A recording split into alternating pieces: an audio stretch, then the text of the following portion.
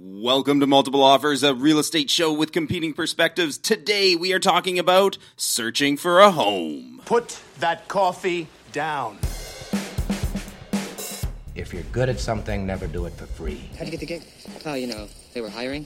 It was only a 2-week course. I will sell this house today. What are you, some kind of real estate agent? Oh, he's a realtor.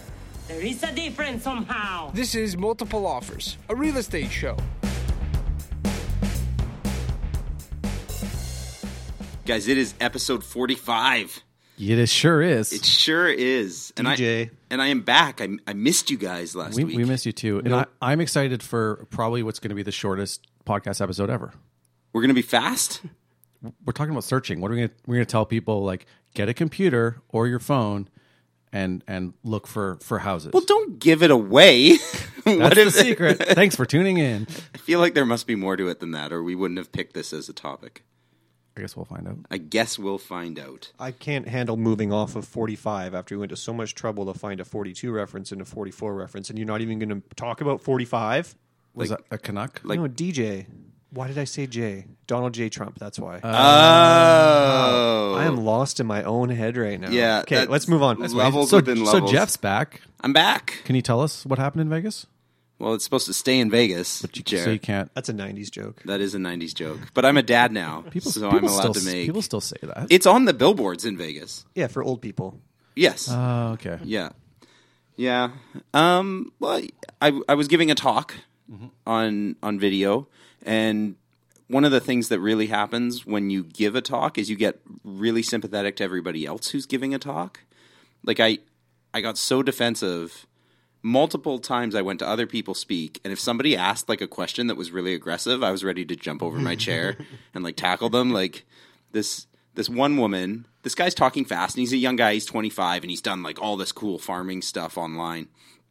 And this woman puts up a hand mid-speech, and he's like, "Oh, I'm sorry, is there something?" And she's like, "You're talking too fast. I need you to slow down." And he was not. You could understand every word he was saying. But it threw him off. The rest of his talk was like, you could hear him. He was like, he'd start to go fast, and then he'd slow himself down. I felt so bad for him. And this other guy, his talk was 3 pieces of equipment you need when you're getting started with video. And he talked about how to pick a camera, how to pick a tripod or a gimbal, and how to pick a good microphone. I feel like he fulfilled his end of the bargain. This woman puts up her hand at the end of it. It might have even been the same woman. And she was everywhere. She's like, "I thought you were going to teach me how to edit video." And he had like a little 10-minute talk in the middle of a trade show booth. And he's like, well, that would probably take me a couple days. And the title was 3 pieces of equipment. And she's like mad at him. She's like, "Well, I came here to learn how to edit video." I'm never going to get that time back. I just felt so bad for these people being like heckled. Yeah. But it's a weird... So did you get heckled? No. No bad questions. I didn't get... I got questions from a moderator, so they got filtered. Okay. Like, they would give him the questions, but he was able like, to... "No, we're not He's saying like, that." "Yeah, that's not happening." Yeah. It's kind of nice to have a buffer. So if you're doing public speaking, try and get a moderator. Get a buffer. Yeah, that's a good move. What about you guys? What's going on? I don't know. I mean, we did a video when you weren't here. Okay. We're on YouTube's now. Yeah. That happened while you weren't here. Yeah. What else did we do without Jeff? That was about it. There's a bit of a steep learning curve to taking this show into video format. So we spent a fair amount of work on it last week, and it's no Picasso, but you know, we're open to feedback. But it's only going to get better. Feedback at morealestateshow.com. Did I get it right? I think so, yeah. Yes. Yeah. Yes. Cool. Well, before we get into the main topic, is there any news this week, Matt? Yeah, I've got some news. I don't think you guys have heard this story. It's a bit detailed and obscure, but it's really interesting real estate news. So let me see what you guys think about it. I've just been handed an urgent and horrifying news story. And I need all of you to stop what you're doing and listen. I got a news flash for you, Walter Cronkite. I am enlightened. Do it live! I'll write it and we'll do it live! This is Multiple Offers, a real estate show.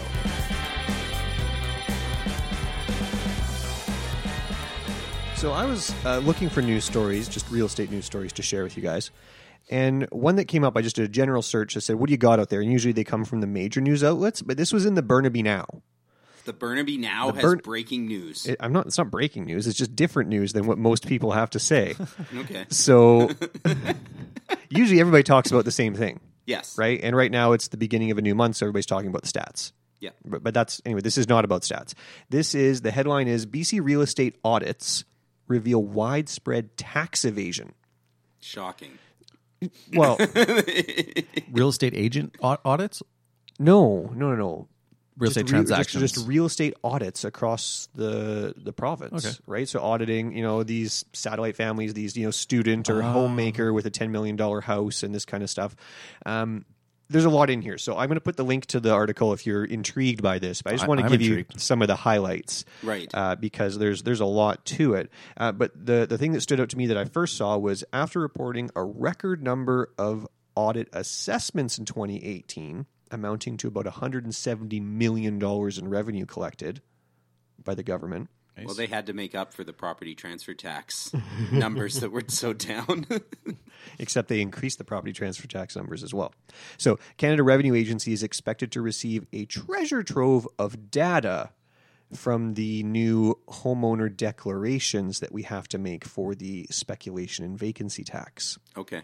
So to do these audits, they're going to use the information that we've provided to say, because if you want to make that declaration for the tax exemption, you have to claim residency status as far as the taxes goes. And tax residency is different than citizenship or other residency cards. It's just where is the bulk of your income coming from. Right. So if you want to say that you make a claim to get the tax rebate on the speculation vacancy tax, you're going to say that your income is Canadian, and now they're going to cross-reference that. Nice. And they're going to start to put all these pieces together and say, gotcha. Yeah. It was a trap. Yeah. So there's a lot.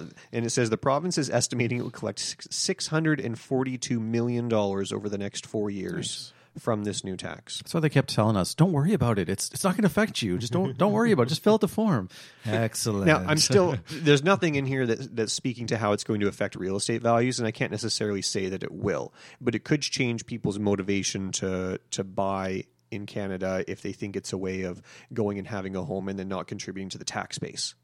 The whole premise behind this article is these people are living in Canada, they're using all the services, but they found a loophole that they're really not contributing anything to the income tax base. Right. So go get them. Stay tuned. So there's a little more. I found this really intriguing. BC versus Ontario. For the average in 2018, it was $99,000 per audit in BC, but in Ontario it was $17,000. So we've got obviously the ultra luxury, I guess, right? So they're finding that there's a lot of income that hasn't been declared. So the last thing I will quote from this that I thought was kind of got my attention, for satellite families, in general terms, by filing an exemption under the BC speculation and vacancy tax, you are admitting to a government agency that you are a Canadian resident for tax purposes. And now the expectation from the government is that you are going to be paying income tax. They're like, look, we've got this form. You said. It'll be fun to see how that plays out. That's a new little ripple layer there. A rather in-depth article. I've really just kind of... And the Burnaby Now is breaking that story. Yeah. Let's give the author credit. Graham Wood of Glacier Media. Good job. And maybe that's over. Glacier Media has all sorts of little community publications. So maybe it's in your local paper if you're listening somewhere else as well. Name your city plus the word now. It might be in there. There's a few of those. A couple. Yeah. You've heard, yeah. It's usually how it goes. Cool. All right. Well, that's the news. Let's talk about how to search for properties. Now you want to get nuts? Come on, let's get nuts. You decide your own level of involvement. Well, I guess this is a case where we'll have to agree to disagree. I don't agree to that. Neither do I. Wrong. National debt. Wrong. You're an Wrong. advocate. Wrong. With that money, Wrong. lost one. Wrong. Very nice words, but happens to be wrong. You're listening to Multiple Offers, a real estate show.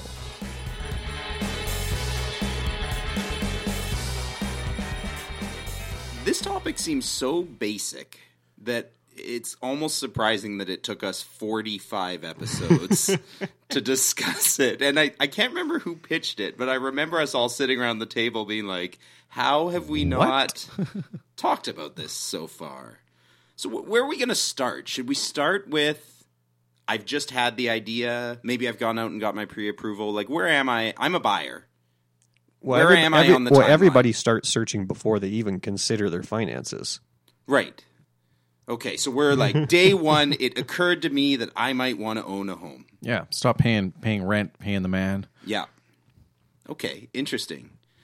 So go to an open house. No, you might start Googling. You're looking. I think that's even too. That's advanced. That's yeah, I know. You can't end up at an open house if you don't find out. I mean, you could just wander the streets. Just on see a Sunday sign. Afternoon. There's a sign on a corner. It says open house. I'll start with that one. Your results might not be what you're looking for.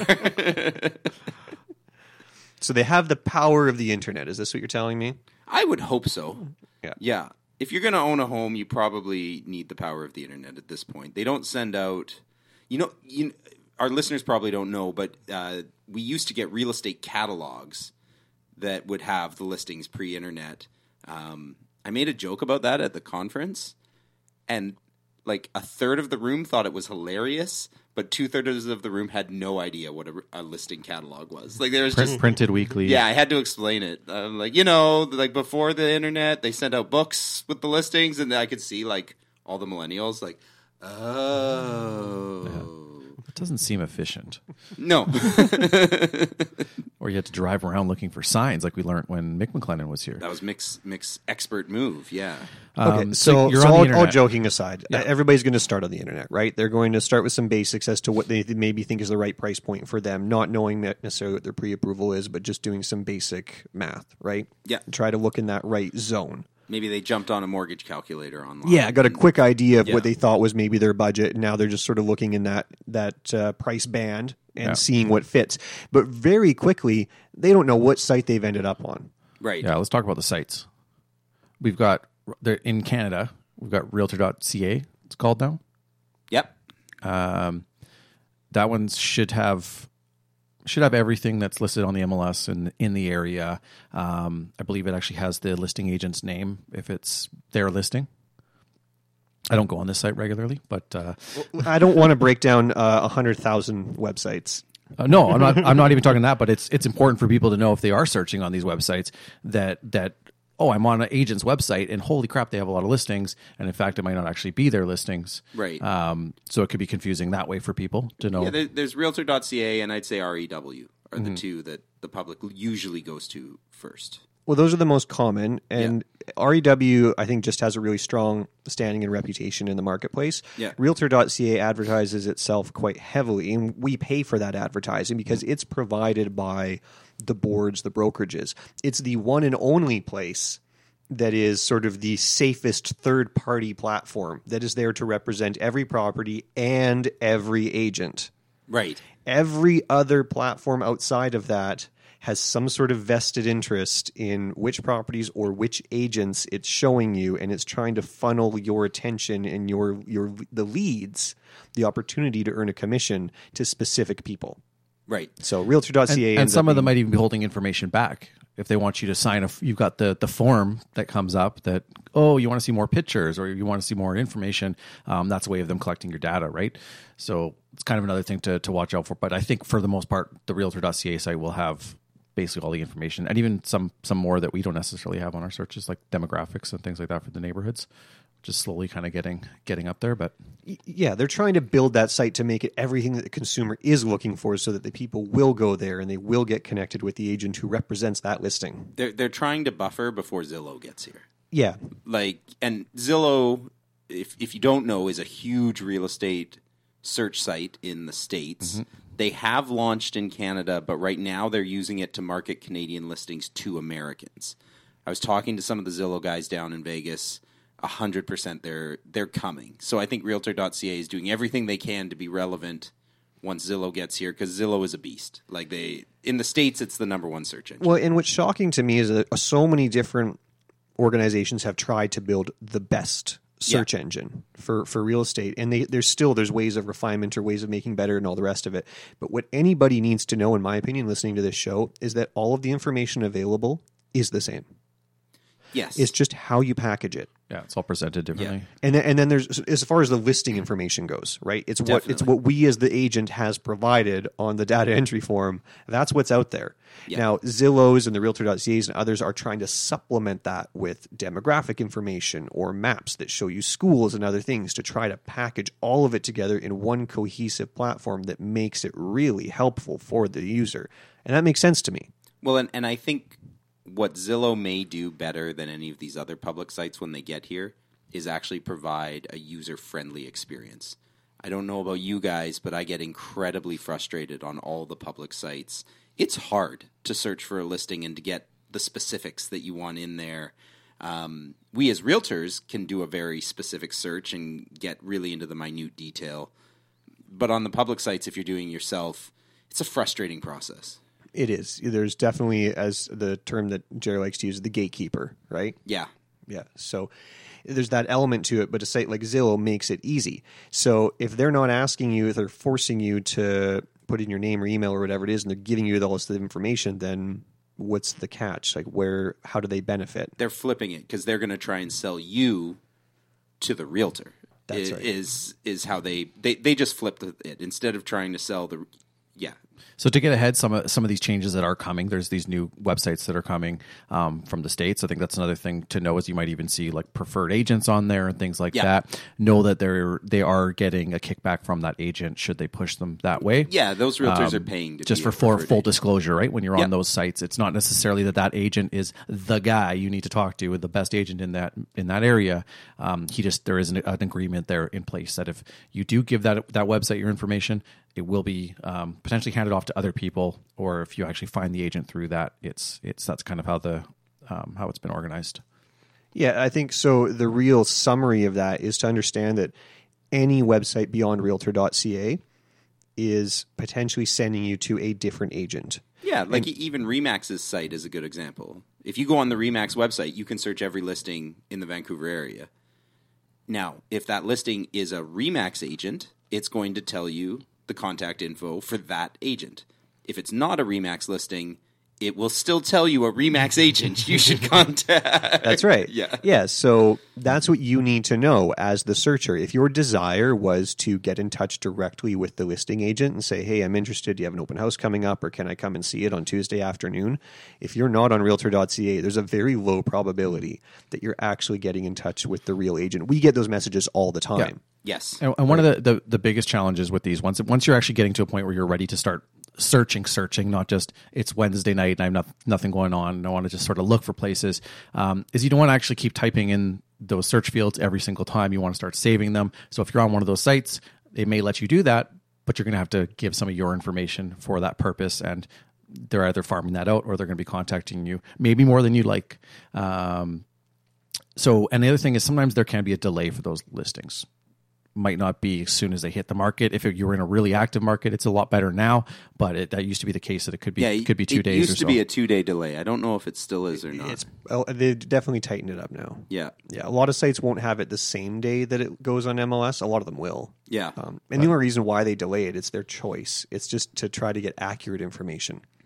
Because our job as the agent, once our listing goes live, is to double check that info, maybe add some info, add pictures, and these sites would rather be showing it to people when it's a full listing information detail, right? So let's say you want more power than what the public sites are going, and you decide to work with a realtor and set up a search.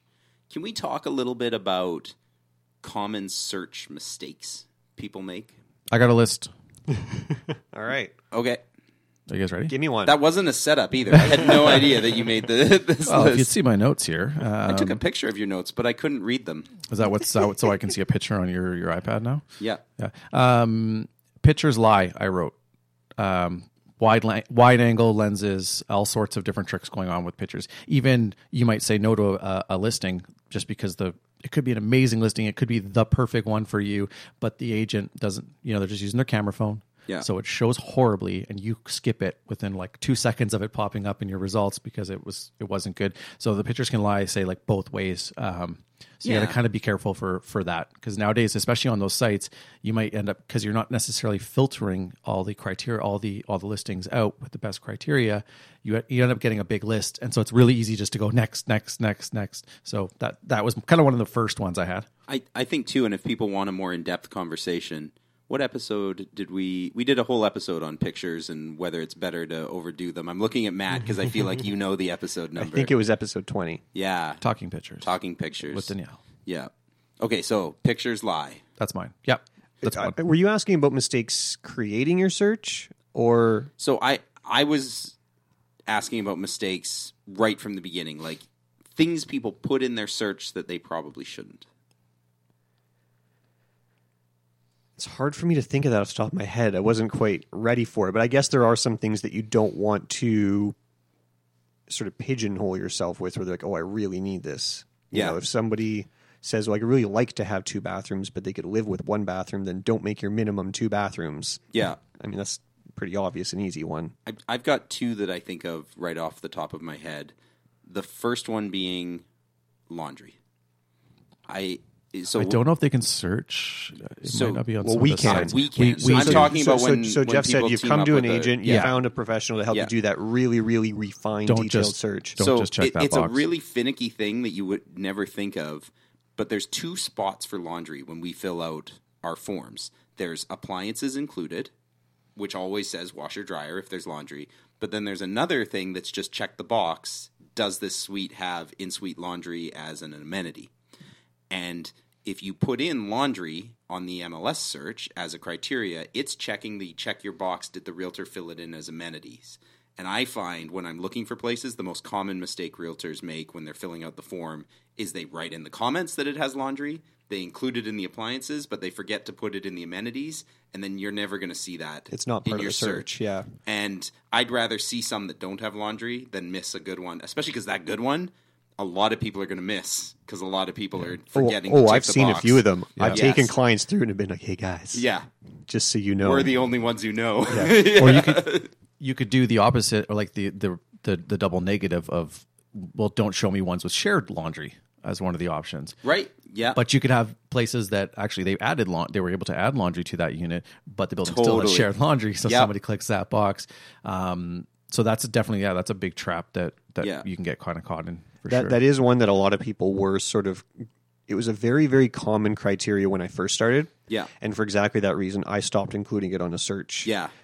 Pretty early in, and still, I can't believe people still do it in a sense, because if there's anything I've learned from our marketplace, I think all the consumers out there as well know there's a lot of bad realtors who get their data entry wrong. Yes. And your search is only as good as the data in the listings. Right. And there's a couple people in that chain, so not necessarily, it could be an assistant, it could be whomever kind of entering at the office people. Yeah. But sure. it But gets the missed. end result is there are a lot of There's listings mistakes, that have had errors in their data Yeah, entry. so if you get really refined in your search, you are going to miss properties that definitely would have fit what you're looking for. Yeah.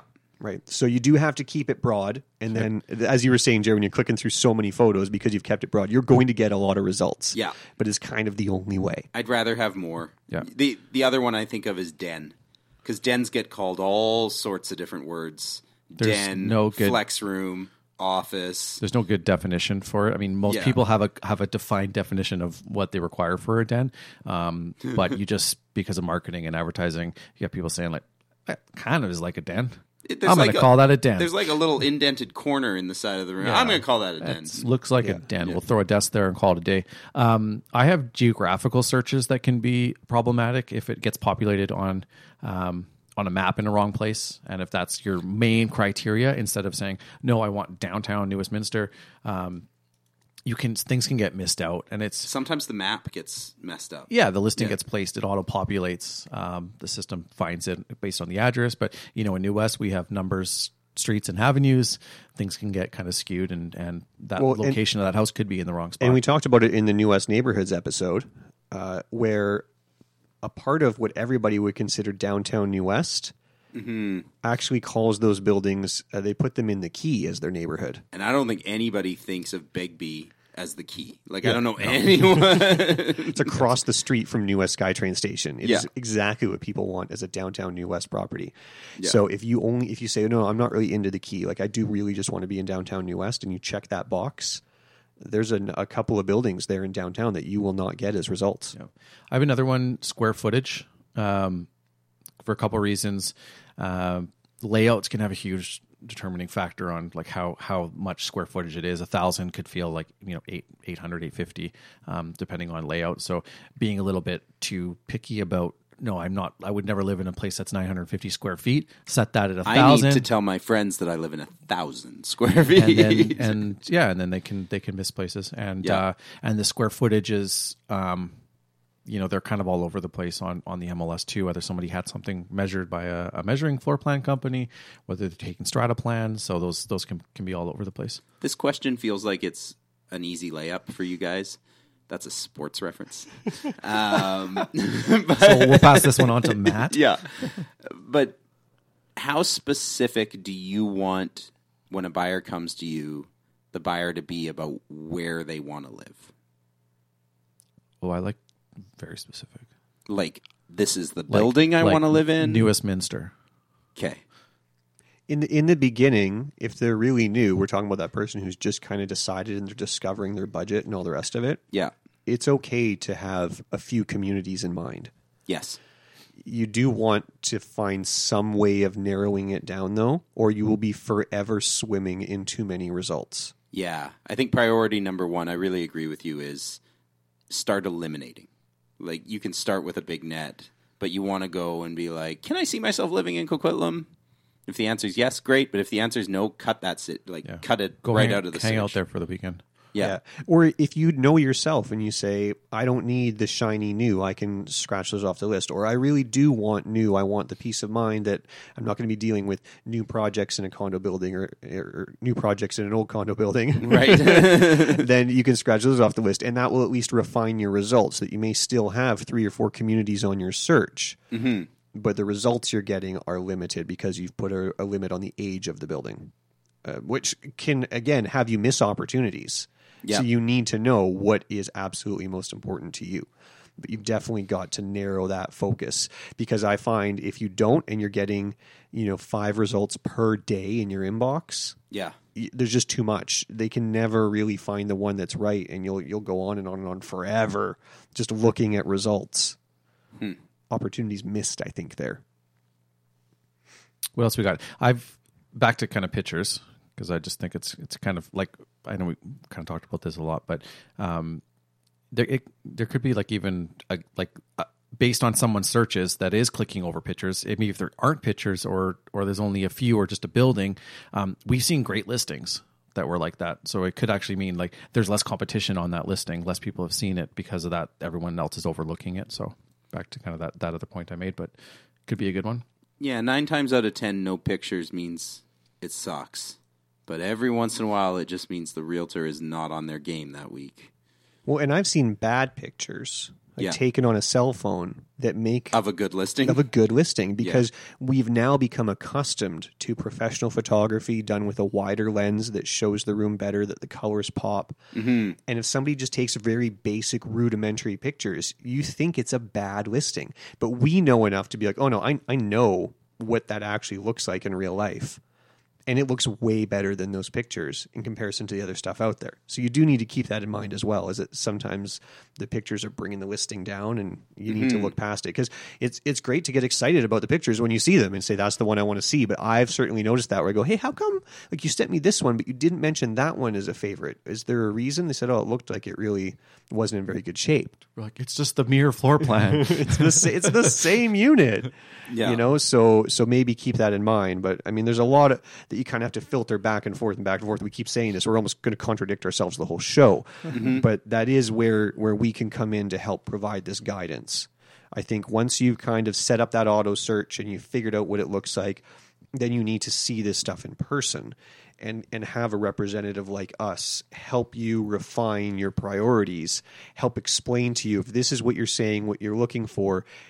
Try looking at it through this lens or that lens or whatever it is to help really get them focused. How much pre-realtor searching do you think is ideal? Like before they pick up the phone and say, I want to work with the New West guys. What's your ideal amount of self-education that your client has done? 3 days. I'd like them to have at least listened to maybe 3 episodes of the show. Okay. Is there a quiz? and then there's a quiz. Which ones have you listened to? Okay, good. So this is where you're at. I think I'm always an advocate for getting out there, seeing the neighborhoods. Go to Coquitlam, Port Moody, whatever. Spend a weekend there. See if there's things you like. See if you feel like you drive with it. Going to open houses, I think it's good to try and meet agents. Be careful because they're not necessarily experts in the neighborhood, but it just kind of a good way to interview. I personally, and we've had this how to find an agent conversation on a previous episode, but I think it's a good way to actually go and see people and get a feel for the neighborhoods, get a feel for some agents. Jeff's question was, you've decided you're calling an agent. When should you do that? When should you call? Yeah, I'm serious about 3 days. Yeah. Like you decided on Monday, I'm ready to buy a place. Yeah. I want to start looking at them. I don't really know what this process looks like. Yeah. I don't really know what I'm going to look at. Call me on Wednesday or Thursday. We're a lot more efficient. So yeah, you're kind of wasting some of your time just spinning wheels and going to open houses when I could have told you right away that they didn't allow dogs there, or that's not going to work, or this isn't going to work, just based on a quick conversation. Yeah, and if you get a good agent, they're going to make sure you're doing all the really important steps, like that you've talked to a mortgage broker and gotten your pre-approval, that you like lining up. We go through this process a lot. Yeah. Well, that's what I mean. Early on, it's okay to do that. And then if you decide, like, well, I'm not really ready, I want to look for a while, that's okay. But then you're looking the right way. Yeah. Even calling and being like, I don't know if I'm ready. Here's where I'm at. Does that, and kind of working through it. And it could just be a quick conversation, but there's no harm in that. I like talking to people really early in the process because just even if they're still in research mode, one of the nice things is if you get the criteria down, you can start sending them more information like sale prices, which if you're not ready yet, sale prices is a really important piece of the puzzle to start getting that info. Absolutely. Well, and we talked about this. This is what I think is my most common buyer mistake, and this is one of our very early episodes, was that they tend to look online and then see the one that stands out from all the noise they've been seeing, and they're excited, and they go and see it in person. It's the first one they see in person. Yeah. And then they say to themselves, I'm not ready to make an offer on this because I haven't seen anything else. Yeah. It's like, but you have been educating yourself. You've been doing a good job of doing that, but now you're missing that in-person perspective. So that's why I'm quite sincere that I want them to come and talk to me early on. Right. So that when the right one comes on, they feel ready to make that decision. Right. So I think that's really important in terms of how to search. That might be the most important thing that I come across. And we keep speaking to condos too. This all applies to houses as well. Like our examples keep speaking to condos, but you talked about like what gets wrong on listing data entry for people out there looking at houses. I say don't make your search relative to lot size. Some people say like, oh, I really want to have a 6,000 square foot lot. Yeah, because sometimes a realtor doesn't do the math. They're like, it's a 66 by 120 lot, but then they leave the lot size blank because they don't know how to multiply 66 by 120. Yeah, they don't fill in the field. Yeah. Or it'll say like frontage 19 meters instead of in feet. Like there's a lot that goes sort of differently on that, right? So there can be a lot that goes wrong on there. And the same thing goes with houses, is that you've got to get out there and see them. I find people are a lot more have an easier time just dropping into an open house on a detached house. Mm-hmm. I guess maybe just because it's outdoors and you can just wander in, just park on the street and wander in. And condos seem to people think to be a little more apprehensive early on. I do think that's really good advice, though. Your point about when I see the right one, I haven't seen enough physically.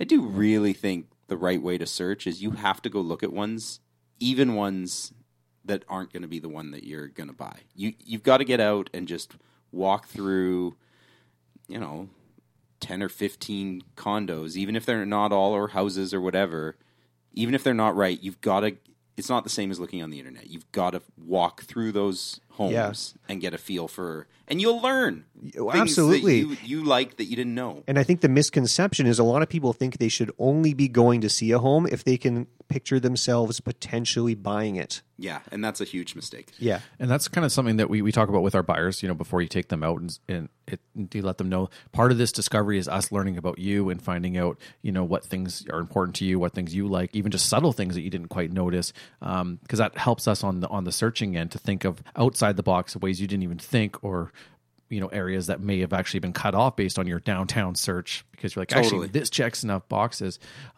So getting out there with the agent too is invaluable for actually kind of getting a search really fine tuned so that you're not wasting time and it's efficient.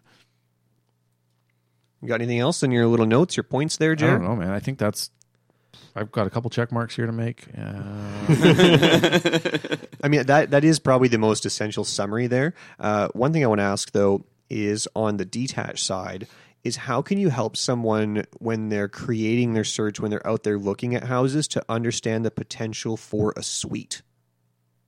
Because for a lot of people, it's maybe not a necessity, but they say, I'll buy a house for this price without a suite, or a higher price with a suite, or suite potential. And then what is suite potential? And then how do they look for that in a listing? And especially when there's sometimes the unauthorized suites that the city, maybe the homeowner doesn't want the city to know about right now. I don't think too many people follow it too strictly in terms of, can I walk down here?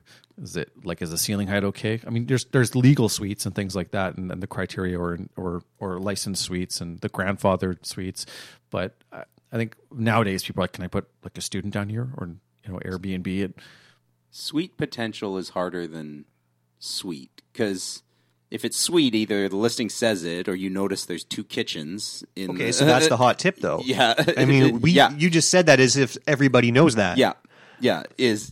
If you need a suite already in there, a lot of times people won't advertise it on MLS because they don't want the city to notice there's a suite. But they will have to say that there's 2 kitchens. So putting 2 kitchens in your search, it's a good hot tip, is a worthwhile thing. Suite potential, other than actually calling the listing agent or getting in there and looking, I don't know if there's just a quick trick. You got to kind of walk around and be like, okay, how's the ceiling height? Does it have its own entrance? Can I put a kitchen somewhere? Yeah, that one's harder. And I always like to see first if there's some sort of bathroom or water something in the basement already. Yeah. But as far as searching, it's really hard to do that. And that's what becomes really challenging, because you're like, well, Jeff, I only want to buy a house up to 800 unless it has a suite. Then I'll consider up to $1 million. And you're like, well, here's this one that's asking 950. It doesn't have a suite. Right. So should your search just go up to 950 or $1 million and show you everything, and you have to flip through each one and check if it has a basement, check if it has enough basement height and all that kind of stuff, right? Those are the ones that become challenging. But I think the only way to be successful is to actually invest in really looking at them individually. I think you have to see more and just know that some of them aren't going to. Houses are so unique. They are, right? Now for us, like, we want to be hands-on. We want to be a valuable resource to our clients. And if those listings are coming on, we're going to look at them and try to see if they're the right fit. But there can be a lot of them. Yes. Should the listener, the consumer's perspective be, I expect my agent to look at every house that comes on and decide if it's beyond my $800,000 budget, if it does have suite potential? Should they put all of that on their agent and just assume they're going to tell them when the right one comes on? Is that the buyer's agent's job?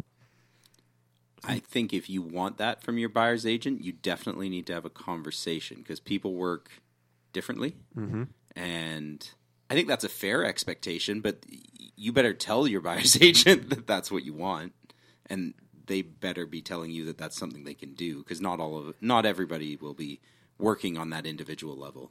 Yeah, to me, I think there's a bit of a misconception in the marketplace that the buyer's agent's expectation is to find the home for the buyer. Right. And I don't really think that that's their primary function. I think that was our value when realtors had all the information and the public couldn't get it. Now that the public can get all the same information we do, I think our value is in our advice and our experience and our ability to help them negotiate that overwhelming amount of information. Definitely, and interpreting it. Yes. Right? So they can say, hey, Jeff, I found this one. I really like it. Yeah. It's asking $900,000. Do you think it's got potential to work? Yeah. So they send that into you. Yeah. And then you can dig in. Yeah, 100%. Like, the relationship I have with most of my buyers is I set them up so they're getting all the listings automatically. But then I've got a system. You guys use PCS as well, right? Yep. So in that's just for the listener, that's just an alternate system to the regular MLS that some agents use. And I always tell them, I'm like, you have access to the site and I do too.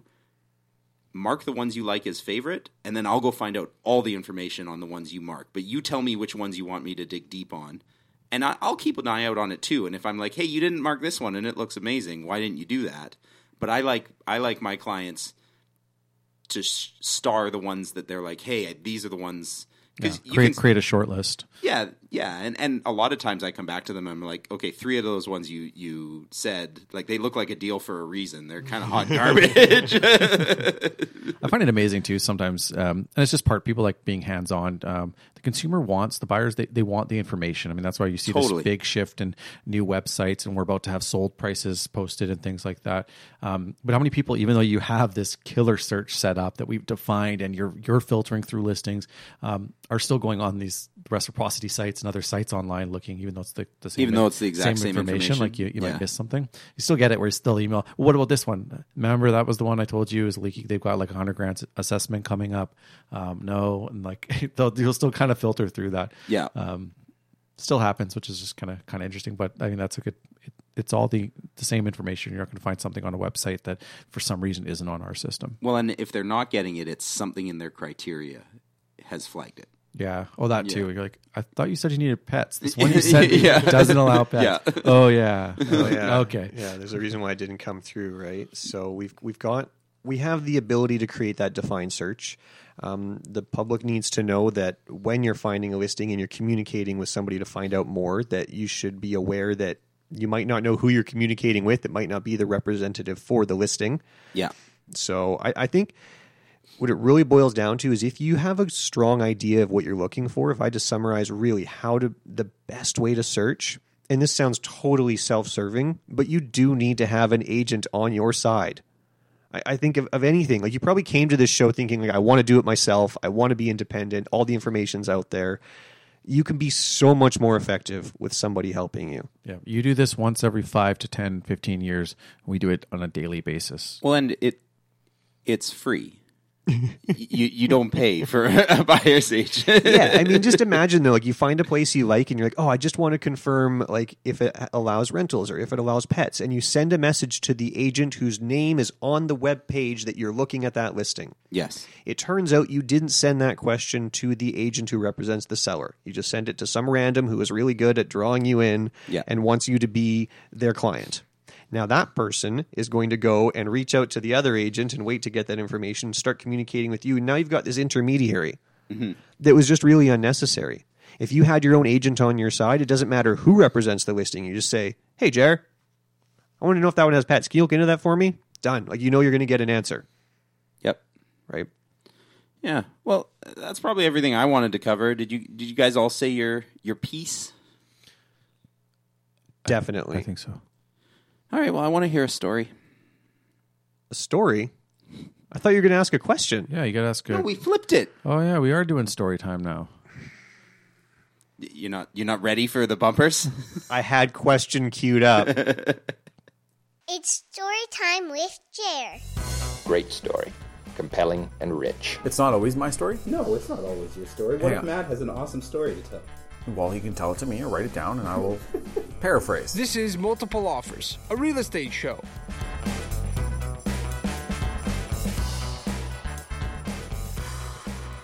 So, Matt, you want to tell a story? Oh, we're doing story time. Yeah, we're doing story time. You guys teased me before now we I was recorded. ready. I thought it was going to be question of the week and it was going to be Jeff's segment. I'm throwing that off. All right. I will open this story by saying that it started off with the possession. We talked about this 2 episodes ago. We told you about how we met our client there and she was going to move into this condo building and one of the 2 elevators was down. Yes. And that was a very unfortunate way to start things when you're moving in because you're supposed to have an elevator reserved to move in. But like all bad things, they happen in threes. Well, so far we're at number 2. So the elevators was not the end of the problem. Okay. We found out. So last week we went and met up with our client again, just sort of checked in and wanted to see how things were going. And this is the first we hear of it. Oh, yeah, no, the day after that, I went in and there was all of these tradespeople and everything around, and they were at my home. What? In her unit?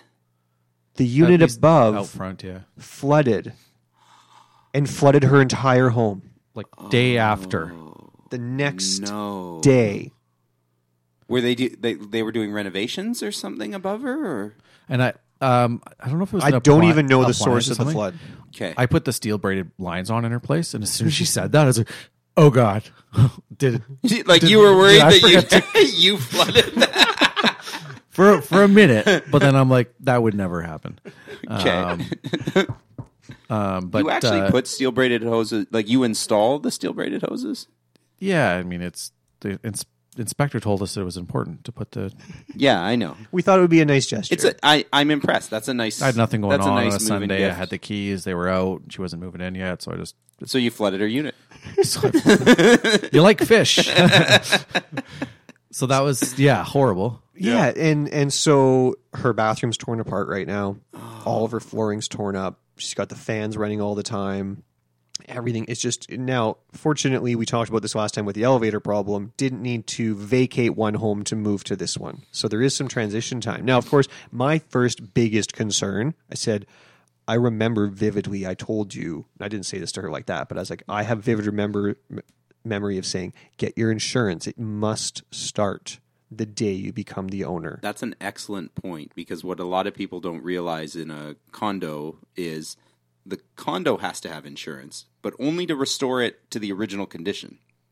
So if there's been any renovations, that's on the owner. Well, and you have, if the person above you causes a flood and it floods your unit, the person above you was the cause, unless it's determined to be some sort of failure in a strata system. Right. But if somebody upstairs just left the sink running, that's the individual's fault. That's not the strata.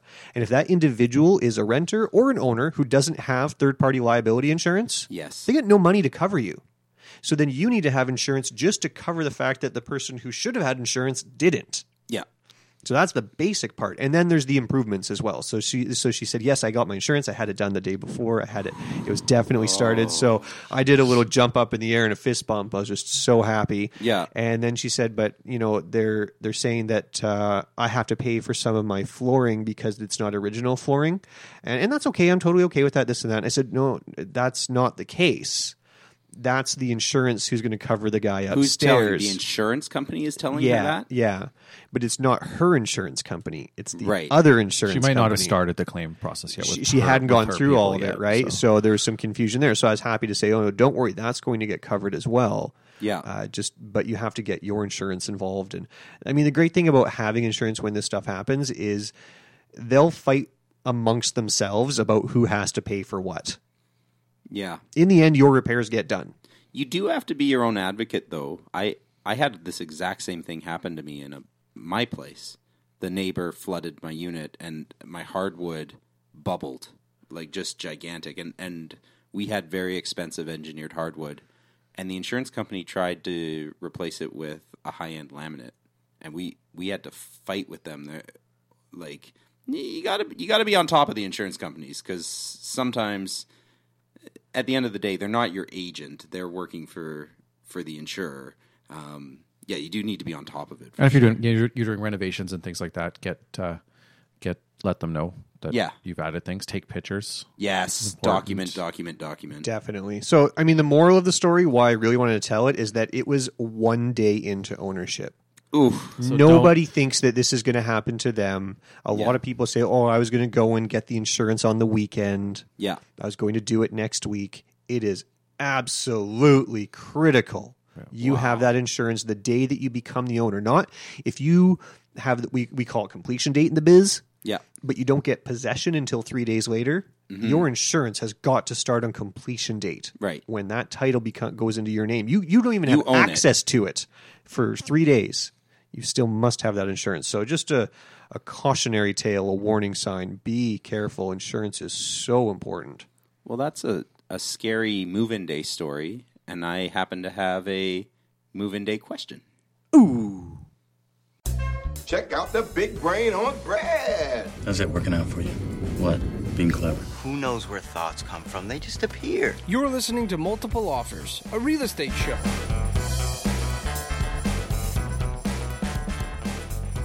So I had to move in disaster. This is a question from me to you guys. Oh. How would you handle this? So we had a possession day. In the contract, they had a walkthrough right before possession day. How very American. How very American. And we just lost our one American listener. That's how they do it. Yes, they do they do that. So they do their walkthrough. We get a letter from the buyer saying, thank you so much. You did everything. They had asked us to do a couple things. You went over and above. Really happy. Couldn't be more thrilled. And they had to, the way it was structured, they had to remove a holdback once they signed off on it. So we're thinking, great. And then a day after move-in day, I get an email from the other realtor being like, well, I guess it couldn't be as easy as we hoped. And he's got 2 issues that this buyer has taken with the property.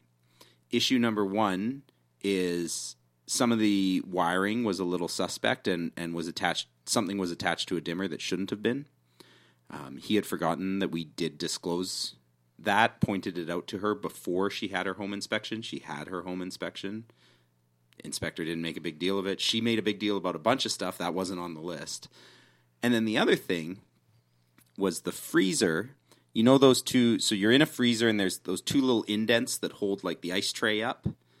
Those 2 indents had buckled a little bit and the plastic on them had cracked. This had happened long before possession day. It was in that condition when she saw it. And she said to us, we got a letter from them saying, I had a clause in here that says appliances should be in good and working order. I do not consider this good and working order. I would like the fridge replaced. How far do you go, in your guys' opinion, with the good and working order clause of an appliance? And what should so that we can add value to how much was the holdback? The consumers, what should a buyer expect? How much did they have held back?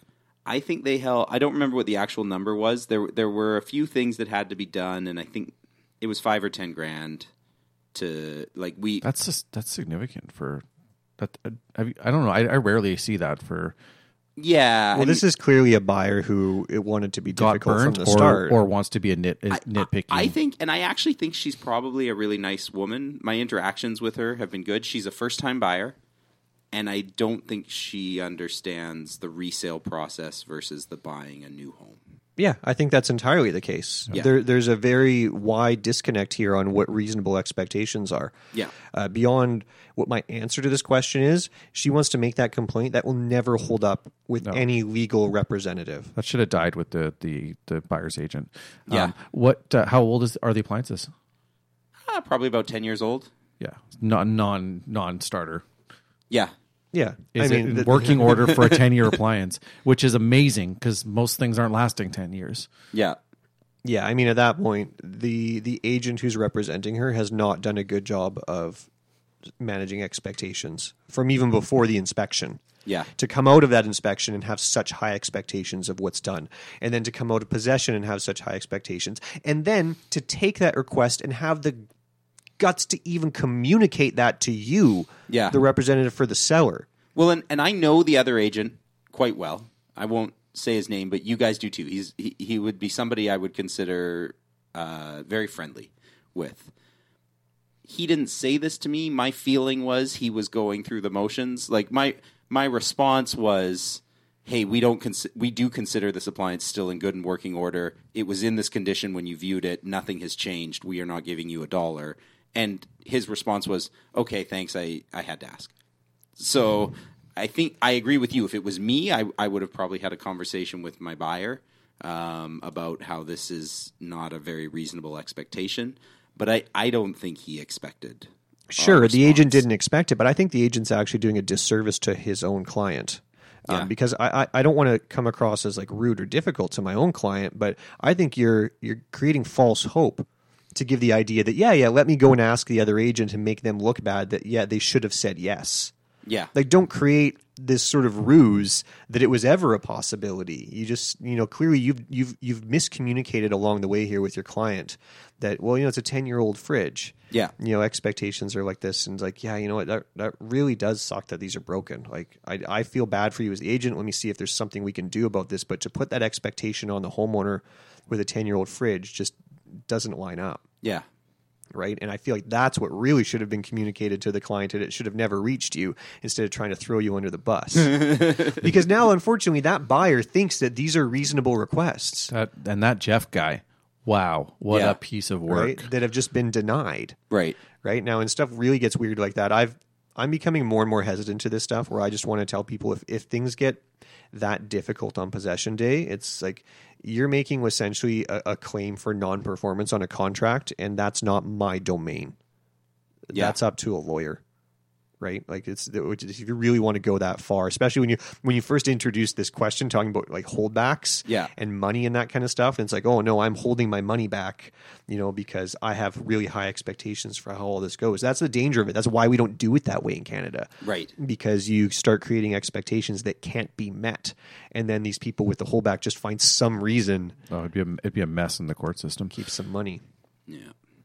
So anyway, probably not a surprising answer for you on the question. No, I just thought it was a worthwhile thing to discuss. So I think that probably does it for the episode today. If you guys have been enjoying this show, please think about leaving us a 5-star review on iTunes or wherever you're getting your podcasts from. And if you want to get in touch with Matt or Jer, you can find them at the Real Estate Guy, the New West Guys. Jeff's not here. I'm still not here. TheNewWestGuys.com. And if you want to reach me, Jeff, I am at RealEstateNewWest.com. Awesome. All right, guys. Thanks.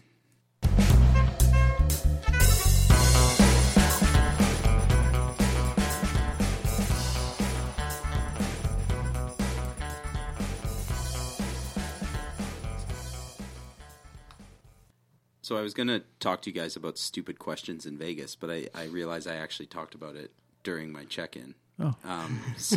But what I will bring up that I meant to talk about in my check-in was Jer gave me a joke for... Oh, right. I write jokes now. Yeah, Jer wrote me some jokes for the talk, and they killed it. Oh, you had more than one joke? I used one of... I had more than one joke. Oh, okay. But Jer's joke played really well. Nice. And it was... I mean, it won't play now. Is there a video? Well, I played a video, which was funny. But is and there then video you were proof? like, after the video... Yeah, there is. After the video finishes, you should say this.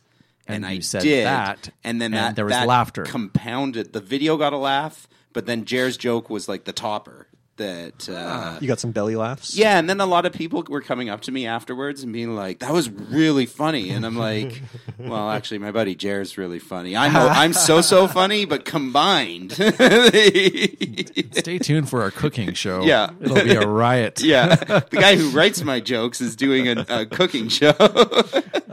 So you used humor successfully in Vegas. To Americans, Canadians, and internationals. And I pandered. I made jokes about being Canadian and saying sorry too much. Sorry. Like I just pandered completely to the audience. Yeah, and it killed. Like there were a couple times where I'm like, don't laugh that hard. That's not that funny. Us Canadians aren't that stupid. Like I'm actually resentful. I really like that my jokes get to live on through you, because I would never do public speaking like that. I'd have way too much stage fright. So really? I can just write jokes for Jeff. He can just go on, and then I get to feel like I'm a really good public speaker. Okay, yeah. And I might need it, because I don't know if it'll happen, but a guy from Western Canada was like, hey, we might want you to give this talk at Banff. Now, I haven't heard anything. He might have just been drunk or whatever. But I'm such a dumb Canadian jokes will not fly at a Western, so I'll need new material. So we'll get you writing. Sweet. That's awesome. And we'll go from there. Cool. So, yeah, that's all. I just want to say thanks, Jer. All right. Appreciate it.